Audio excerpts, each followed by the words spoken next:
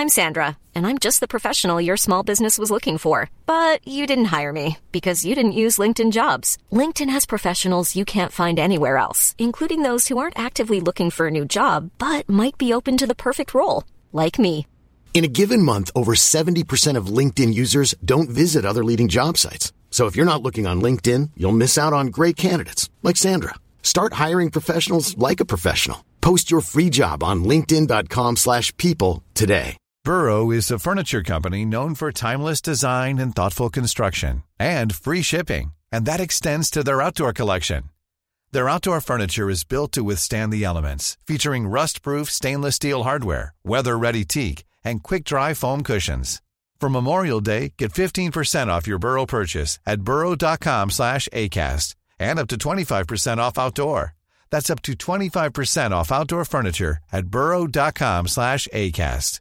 Ready to pop the question? The jewelers at BlueNile.com have got sparkle down to a science with beautiful lab-grown diamonds worthy of your most brilliant moments. Their lab-grown diamonds are independently graded and guaranteed identical to natural diamonds, and they're ready to ship to your door. Go to BlueNile.com and use promo code LISTEN to get $50 off your purchase of $500 or more. That's code LISTEN at BlueNile.com for $50 off. BlueNile.com, code LISTEN. Hello and welcome to episode 50 of the world's first Paul Weller fan podcast. I'm Dan Jennings, and 10 years ago I gave up my live streaming career as a radio presenter with one big regret: never getting to interview my hero, the legendary British musician Paul Weller. This podcast exists purely to solve that issue. Welcome to Desperately Seeking Paul. And this week, I'm joined by a hardcore Paul Weller fan who is so crazy about the live experience that he has created a new initiative called Love Weller Live. Steve Wheatley has been to over 150 gigs since first seeing The Jam back in 1979. If you love the Paul Weller live experience, then you'll dig this one. So let's get into it. Hey, Steve, thanks for joining me.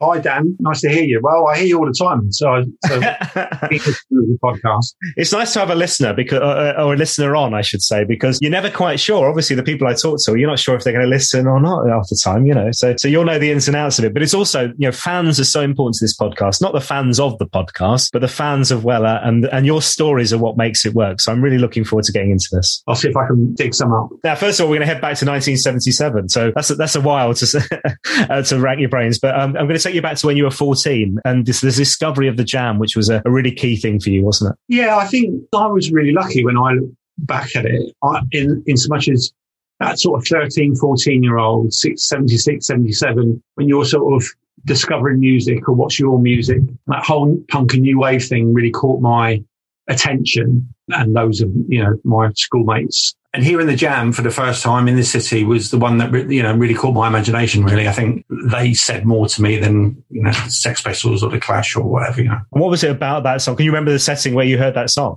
Was it on a TV or radio? Or? I think in those days, you remember cassettes, you know, I think, you know, tape recorders. I think a mate would have, you know, or an older brother or someone would have, would have the latest vinyl, and you'd be passing, you know, copies of it around on cassette tape and listening to it. And yeah, so it probably was that, or it might have been listening to John Peel late at night or something like that, you know. Whatever happened to TDK? Is that still a company that still exists? I'm not sure, but yeah, the old C60, C90, and occasionally a C120, recording those albums for the double ones. And obviously this is around the time, so punk, new wave, but there's something that band particularly really connects with you. Maybe it was that image thing, really, you know. You know, I think there was something about that image, that sort of clean, sharp suits and that sort of thing. A little bit easier with your parents than the, than the Yes, that's true, yeah. Weller never had a pink Mohican, did he? I think it was that, really, more than anything. But obviously it still had all of that energy, and it spoke to us about those times, really, I guess. And were you one of those people then who, as soon as they start releasing, like, the next single's out, you're front row of the shop? This is obviously pre-Google. It's not like you could suddenly then do a bit of research and find out when the next song's out and what Weller's up to right now. The only way to consume it is through either the music press or the radio, or just waiting, really. When a single came out, I remember I was thinking about this the other day. I think 1979 for me was it really, really took off. We had a really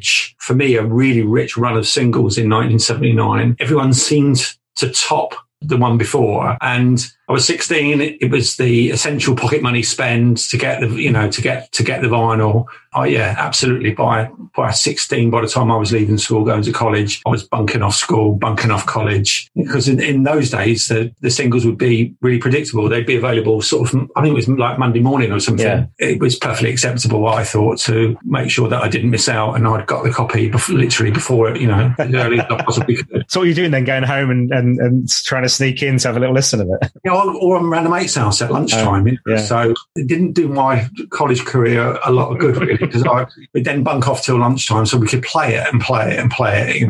So tell me about your first jam gig. And am I right in thinking there's a link between you and Trevor Neil? The Debenhams effect, I'm going to call it. It isn't Knobs and Knockers, although I remember it. Yeah, so I grew up in Southampton and... Oh, it's exactly the same Debenhams.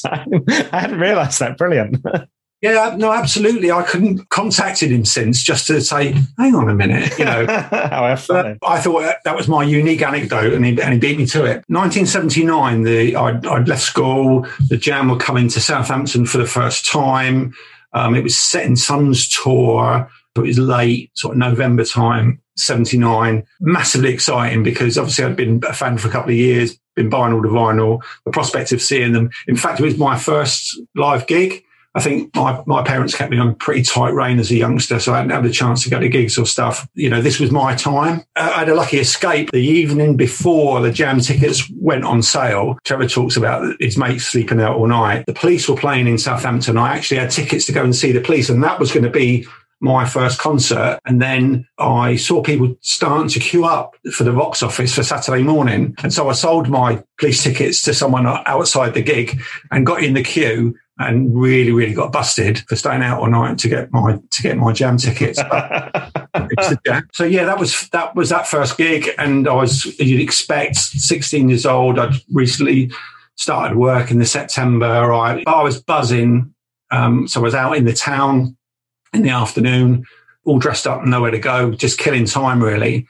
And so, like you did, the Saturday Kids, you'd wander around Debenhams. At a corner of my eye, I saw a really sharp-looking guy, dressed similarly, obviously, but obviously dressed better, wearing this amazing boating blazer. And you didn't really get to see a lot of boating blazers in Southampton, although there was a port there. It wasn't a boating blazer sort of place. So I took a double take, and then I looked, and then he was with a guy that looks just like Bruce Foxton.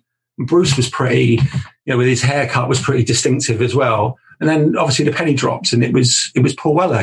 The three of them were in Debenhams. And did you get to say hello? Yeah, I got to wander around shopping with them. Personal shopper. I think just like anybody else of that age, I'd only ever seen the Jam or anybody on Top of the Pops or Smash Hits or the New Musical Express. There he was Saturday afternoon in Debenhams, looking sharp. And so I just, with all the front of youth, I just walked up to him and said, "What are you doing in Debenhams?" He said, I'm shopping." "What sort of shopping?" "Christmas shopping." "Oh, yeah, of course, yeah." So I remarked to people about how sort of unaffected he was, and there was no one around, no one else had really noticed him, and how generous he was, with his time. All the lads were really, really sort of talkative. So I was wandering around, and Paul was was buying a Christmas present for his dad. So his dad unusually, wasn't around. He sneaked off to try and get a Christmas present for his dad. And then gradually more and more people clicked on to it was the Jam were in the store. It started to cause a bit more of a commotion. So, but for a while we had a good old chat. I wasn't prepared to get a souvenir. It wasn't in the days of smartphones or even mobile phones in those days. So there's no chance of a sort of a selfie or a souvenir. So I had nothing on me at all. I earned very little money then. So one of the few little green pound notes that I had in my wallet, I took out a nice pristine one, begged a biro off of a shop assistant. "Can I borrow your pen?" "No, you can't." "But it's the Jammer over there," and managed to get a pound note signed by the three of them. Oh, funny. Brilliant. I mean, to say that experience and that first gig had a profound effect on you is putting it mildly, because over 40 years you've been to, just a few gigs, I would say. Is it over 150 gigs now? Is that right? I did I don't know precisely. And that's I'm going to do that. I keep saying I'm going to do that exercise to find out precisely. But a few years ago, I had a rough count up, and it's definitely now it's over 150 gigs. There's some I can't remember at all. And maybe some I've chosen to forget, but it's quite a few. I'm still going, you know, it's still a big part of what I do, you know.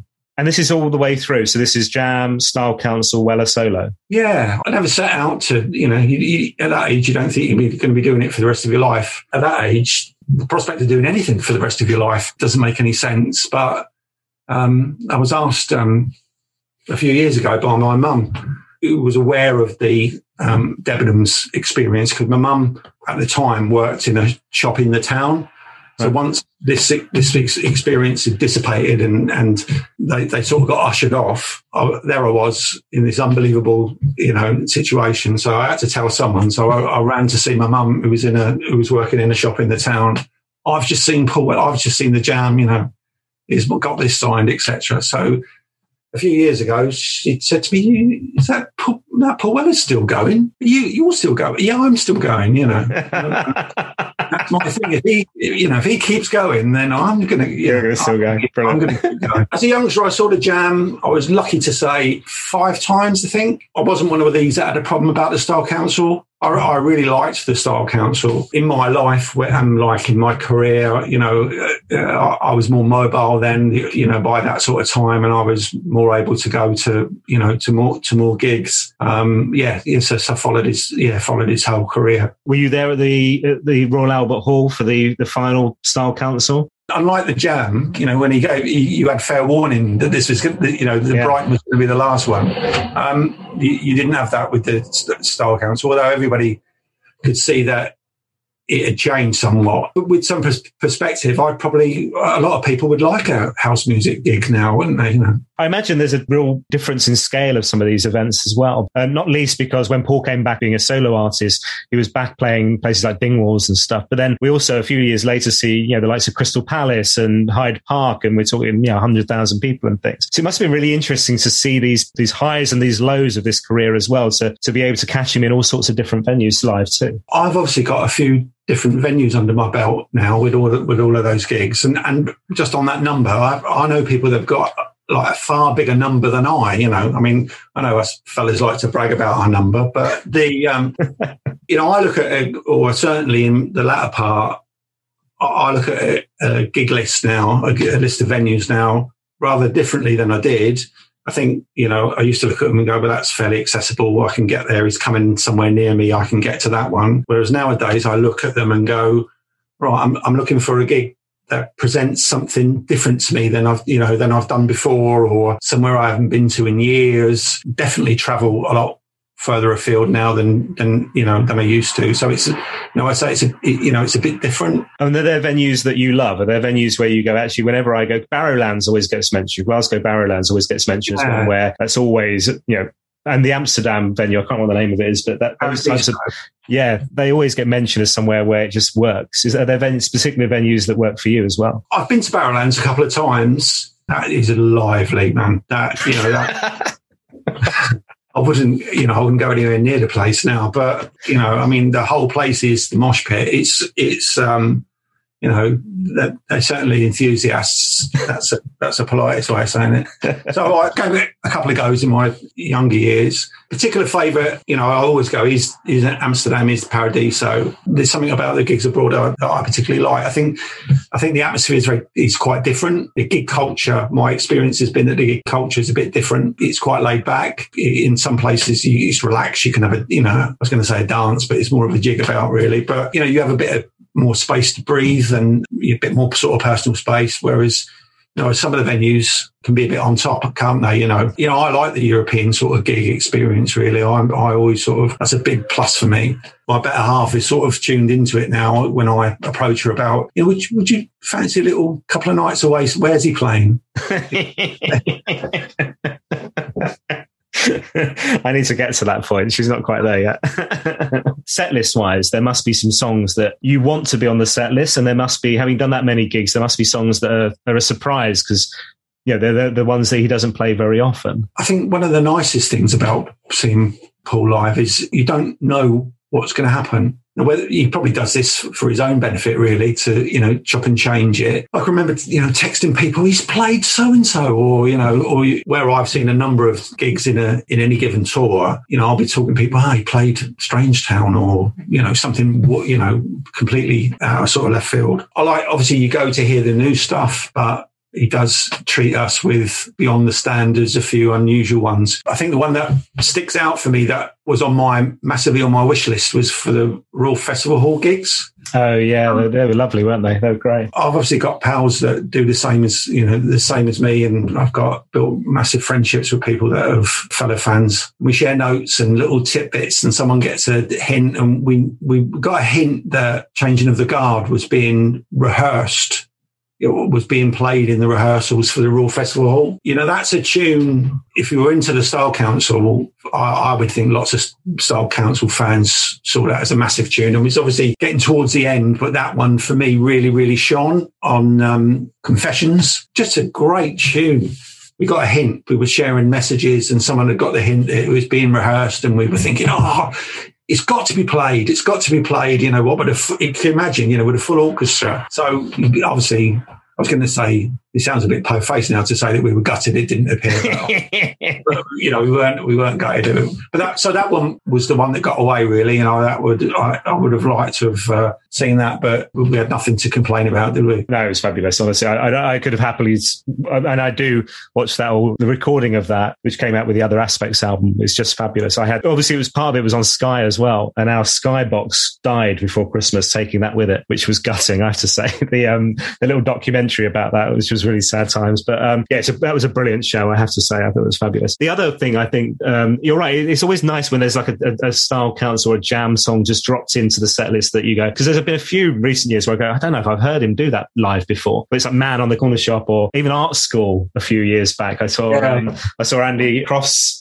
giving it all on that one. I'm not one of the people kind of crying out for the jam, crying out for the Style Council, but it is always lovely when he drops one of those in that you haven't heard for a while. Me neither, really. I probably get nearly as fed up as Paul about people talking about reforming the jam. I've got no interest, but again, I'm lucky I saw them, so I'm happy to leave that where it was and have fond memories of it, and then and take it forward. If you like to be forward thinking, then Paul Weller is perfect person to follow, isn't he? Really, Yeah, absolutely. And the Royal Festival Hall gig as well was Strange Museum was another one that popped out, and he did that on the Forest gigs. I don't know if you went to any of the Forest gigs. I'm sure you probably must have done. And again, played that. And then he played, the other one, Holy Man from Wildwood. It's like those ones, you're now digging into back catalogue, which actually is solo back catalogue, and it's a surprise. Oh my God, do you remember this one? What is it? Changing Man. The solo years, we all know, have lasted far longer than the Jam and Style Council combined. It's going to be 30 years later this year since the first solo single, October 91, wasn't it? So, 30 years. So how many tickets did you have for the tour that was meant to be, it was meant to be last year, and then was meant to be this year, and now there's a bit at the end of this year, but quite a lot of it's been pushed to next year. Go on, how many tickets have you got? So I have form, really. I have a way of operating, so I don't tend to show my hand too early. Okay. So at home, I have to be quite political about it and, get tickets for 2 or 3 gigs. But I'll be swapping messages with people about, have you got gigs for someone? Have you got tickets? Have you got any spares for so and so? And the reality is, I always end up seeing more than I intended. Someone will say, "Oh, I've got spares for so and so," and I'll get into the shows, and that's it. I'm searching around for tickets for the ones for later dates further afield. There was one small tour a few years back where I did all the gigs. I was very proud of my Royal Albert Hall, which you'd have heard of me talk about, where I did 5 nights in a row. But actually, initially, I only had 3 tickets. I had the first 3 nights, and it was only on the 3rd night I was like, I've got to do the whole run. What's the, so one was, swapping, I think, or buying off of, an expensive website. The other one on the Friday night was hanging outside the venue. Got in on that front. But yeah, there's a bit where you can get carried away, isn't there? My gig going now is because you'd expect it to be, is different now. Like to sort of cherry pick the gigs that really appeal to me, or offer something slightly different, or I haven't been to for years. Tickets go so quick now. You've just got to be so sort of canny about, about how you get hold of them. I'm very fortunate that I'm not unusual. There's lots of us that have been going for years, and lots of us know each other, and we've got, quite a nice little sort of network of people saying, have you got, are you fixed up, or that sort of thing. And there's some thoughtful, generous people out there to make sure that you sorted. So in 2021, from 1977 and your first gig in 79 to 2021, what is it that keeps you on it? What is it about Paul's music that still works for you, both in a recording point of view and a live point of view? What is it about, when you hear the album On Sunset that still keeps you engaged? When you hear Fat Pop and the new singles that he's releasing now, what is it that still works for you? I mean, I'm a particular fan of live. Live means a massive amount to me, going live. But that's not to say that I don't get everything that he has ever released and eagerly await the next thing. I think he always surprises us. Well, there's lots of it that's unexpected, isn't there? And even if you don't necessarily straight away get it, it sticks with you. And he will do something that's really, really unusual, like Sonic Kicks, where he came and played the whole album. And so you don't quite know, what you're going to get. It's turned into a massive social thing. Some of the best gigs I've been to have been the most really unexpected, if that makes any sense. Yeah, no, absolutely. I think you're right. I mean, I'd say the same for myself. For me, one of the big highlights was the Petworth gig, which was the Illumination tour. And that was an outdoor, and I'm not always a fan of the outdoor gig because usually the sound's terrible. And, if you want to be at the front, you have to stand there for hours and you don't want to venture away for a beer, or if you have a beer, you're worried about needing a wee. It's not always the best live experience, but actually Petworth was amazing. I mean, I like the outside gigs. The forest gigs, a lot of the forest gigs have been tremendous, great atmosphere. I'm lucky. My career has took me living all over the country. So although I live down in Essex now, I lived in Manchester for sort of 17 years. So I used to get to a lot of different venues, standing in the pouring rain in the northwest on a Friday night it's not everybody's cup of tea, but that had more about it. I remember going to one of the outside gigs that was Warwick Castle. It was like a garden party. It was just not like for me anyway, it wasn't like a typical Weller gig. There's lots of people sitting around sipping gin and tonics and deck chairs and whatever. And you just think, nah, I don't enjoy much being forced to sit down as well. That's the other thing. The exception to that was the Royal Festival Hall, which you were planted, I like to get to the front. I'm not a mosh pit sort of guy, but slightly to the side. My better half is quite short. So she wants to be able to see what's going on. And, we will do the queuing up. We like to have a jig about, we like to, get carried away with it. We like to shout out every single word and enjoy it that way.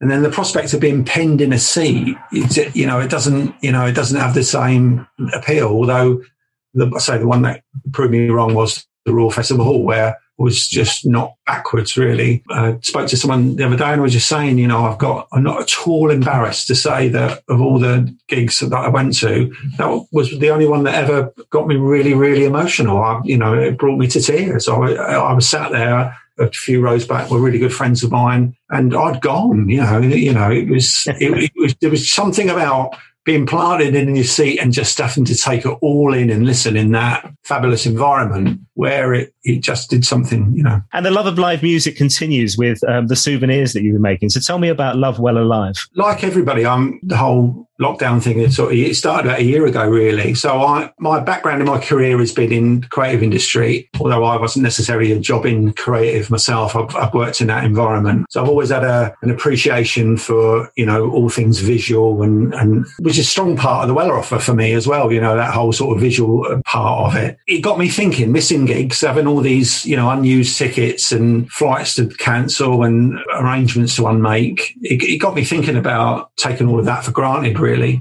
and how important it is to me, that whole experience and the social thing that it is. So I wanted to mark it in some way. We were all kicking our heels, weren't we, looking to do something productive. So it got me thinking about what was the must-have souvenir. Well, for me, if you're lucky enough to be anywhere near the front, the must-have souvenir was one of Paul's used plectrums. I'm quite tall, got long arms. I've caught plenty in my time, And I think, that and the set list. But if you can get one of Paul's used plectrums flung at you, and you can manage to catch one, then, that for me was like, that's the ultimate, really, because, there aren't that many. I've made a pin badge, a souvenir pin badge for the 25th anniversary of the release of Stanley Road. My first sort of adventure into that. I have a bit of an obsession with that artwork. I love anything sort of pop art-ish or whatever, and I just loved that cover. It's just an amazing cover. Yeah. And one of my souvenirs is related to Stanley Road. I own the original printer's proof for one of the posters, which is on the wall behind me. I've got a ridiculous Stanley Road souvenir as well. I've got one of the original printed posters from that marketing campaign. It's a 5 foot, so it's. I've carried it around in this tube for years. I haven't got a wall to put it on, but I've done a little pin badge to mark 25 years of Stanley Road. I had all this time on my hands and this idea that, I wanted to celebrate Well Alive, especially. I did a pin badge that was a tribute really to that, or was inspired by Weller's favourite Fender Heavy Plectrum, and substituted Fender Heavy for Well Alive, and then saw that whole shape lended itself to being a bit of a template for other designs. So now I've done other designs that pay tribute to live performances, special performances, particular tours. The next ones will be celebrating favourite venues. It started like that, and I'm probably, as we speak, we've produced about a dozen of them, and they're starting to get, quite popular. I'm selling them out before if I physically got them in my hands. So yeah, it's great. There's lots and lots of people that share our passion. So it's great because it gets me talking to all sorts of people. I had someone contact me the other day, message me, can I have a quick chat with you about a badge or stock or something or other. And 2 hours later, we had to hang up on, hang up on each other. Once because the question was, what was your last gig and where are you going next? And, that sort of thing. And what's your best gig and what's your worst gig? And, and what's your most unusual one? What's the answer to the unusual one? The band, Paul wanted a break and the band wanted to keep on playing. So they came out as the Songbook Collective. Oh, yeah. So this was Andy Lewis and Craddock. Was that right? And it was the whole band. Pilgrim, Andy Cross, Steve Craddock, minus Paul. So I thought, well, in all my years, I've never have seen Paul Weller band without Paul Weller. So I had to go to that one. That was an unusual one. That was brilliant. That was at the first gig was at the Cavern Club, and my better half, incredibly social person. So before long, we were dancing with Steve Pilgrim's Nan at the front of the stage. It was, it was just a completely different vibe. And we bumped into the whole band in the chip shop on the corner afterwards. That was seeing Paul Weller without Paul Weller. Brilliant. And they played each other's songs, was that right? They played each other's, sort of solo projects and stuff. It was brilliant. I mean, they're all really, really talented, accomplished musicians, as you know. So yeah, and a lot of them, they've gone on to do, far more. So that was an unusual Paul Weller gig. That was a Paul Weller gig without Paul Weller. Everyone else but Paul Weller. Then there was going to see the Kings of Leon at Hyde Park, because I like Kings of Leon, but I'm not a massive fan, but I went because Paul Weller was second on the bill, and I'd realised that in all the years I'd never seen Paul Weller as a support act. I'd only ever seen him as top of the bill, so we went to that one. So I'm always looking for some other different angle. Hey Steve, this has been lovely. I've enjoyed every second of this. Thank you so much. I have 2 final questions for you. One is, you're allowed one Paul Weller song for the rest of your life. It can be the Jam, the Style Council, or solo. Which one's it going to be? Well, obviously, as a listener, I knew this question was coming, so I can't do the glib. Well, yeah, there's no surprise. It's like picking your favourite child, isn't it? And all of those. There is one for me, and that's Above the Clouds. The people that know me and my family and whatever know that's on the list for the funeral. But that's yeah. But I can't listen to it without thinking about a live gig, because at a live gig, it's always punctuated at a certain point with the crowd's participation. I can't listen to it without thinking about it, in a live context. So whenever I hear it, even if I'm in the car or in somewhere less private, I can't resist but sing out that note at the appropriate point. Pavlovian dog, Final question. The purpose of this podcast is to be able to have a conversation with Paul and have an interview with him that I never managed in my radio career. What should I talk to him about? Is there any question that you'd love me to cover off from your point of view? Well, there's a question you can ask him for me, and that is, did he get his dad that briefcase for Christmas? But more seriously, I'd be interested to know what his thoughts are on his fans. You know, I compare Paul Weller fans like football supporters. You know, win, lose or draw, you turn out. And Weller fans are much the same, aren't they? Lots of us have been supporting him throughout the years in the same way that you would have supported a football team. You know, and I'd be really interested to understand about his thoughts on, you know, that relationship and, you know, with the fans. That's a great question. Love it. Steve, thank you so much for joining me. I really appreciate your time, man. Yeah, see you at the front sometime, Dan. Thank you. My thanks once again to Steve Wheatley. What another fantastic guest. And if you want to find out more about Love Weller Live, just search for it on all the socials. You'll find Steve there. And you can check out thisisnow.design for more details. Next up on the podcast, I am joined by a man known as the Bruce Lee of guitar. I'm totally stoked that my very special guest is Aziz Ibrahim. We dive into some magical times playing with Paul Weller, friendships made, inspiration, collaboration, and so much more. Don't forget to follow or subscribe wherever you get your podcasts, leave a review and share on social media. It does help us to find new listeners. You can also buy me a coffee and find information about my guests in the show notes. Get in touch on Twitter at WellerFanPod or on Instagram and Facebook. It's Paul Weller Fan Podcast. I'll see you next time. Mom deserves the best, and there's no better place to shop for Mother's Day than Whole Foods Market. They're your destination for unbeatable savings, from premium gifts to show-stopping flowers and irresistible desserts. Start by saving 33% with Prime on all body care and candles. Then get a 15-stem bunch of tulips for just $9.99 each with Prime. Round out Mom's menu with festive rosé, irresistible berry chantilly cake, and more special treats. Come celebrate Mother's Day at Whole Foods Market. Normally, being a little extra might be a bit much, but not when it comes to healthcare. That's why United Healthcare's Health Protector Guard fixed indemnity insurance plans, underwritten by Golden Rule Insurance Company, supplement your primary plan so you manage out-of-pocket costs. Learn more at UH1.com. When you make decisions for your company, you look for the no-brainers. If you have a lot of mailing to do, Stamps.com is the ultimate no-brainer. Use the Stamps.com mobile app to mail everything you need to keep your business running with up to 89% off USPS and UPS. Make the same no-brainer decision as over 1 million other businesses with Stamps.com. Use code PROGRAM for a special offer. That's Stamps.com, code PROGRAM.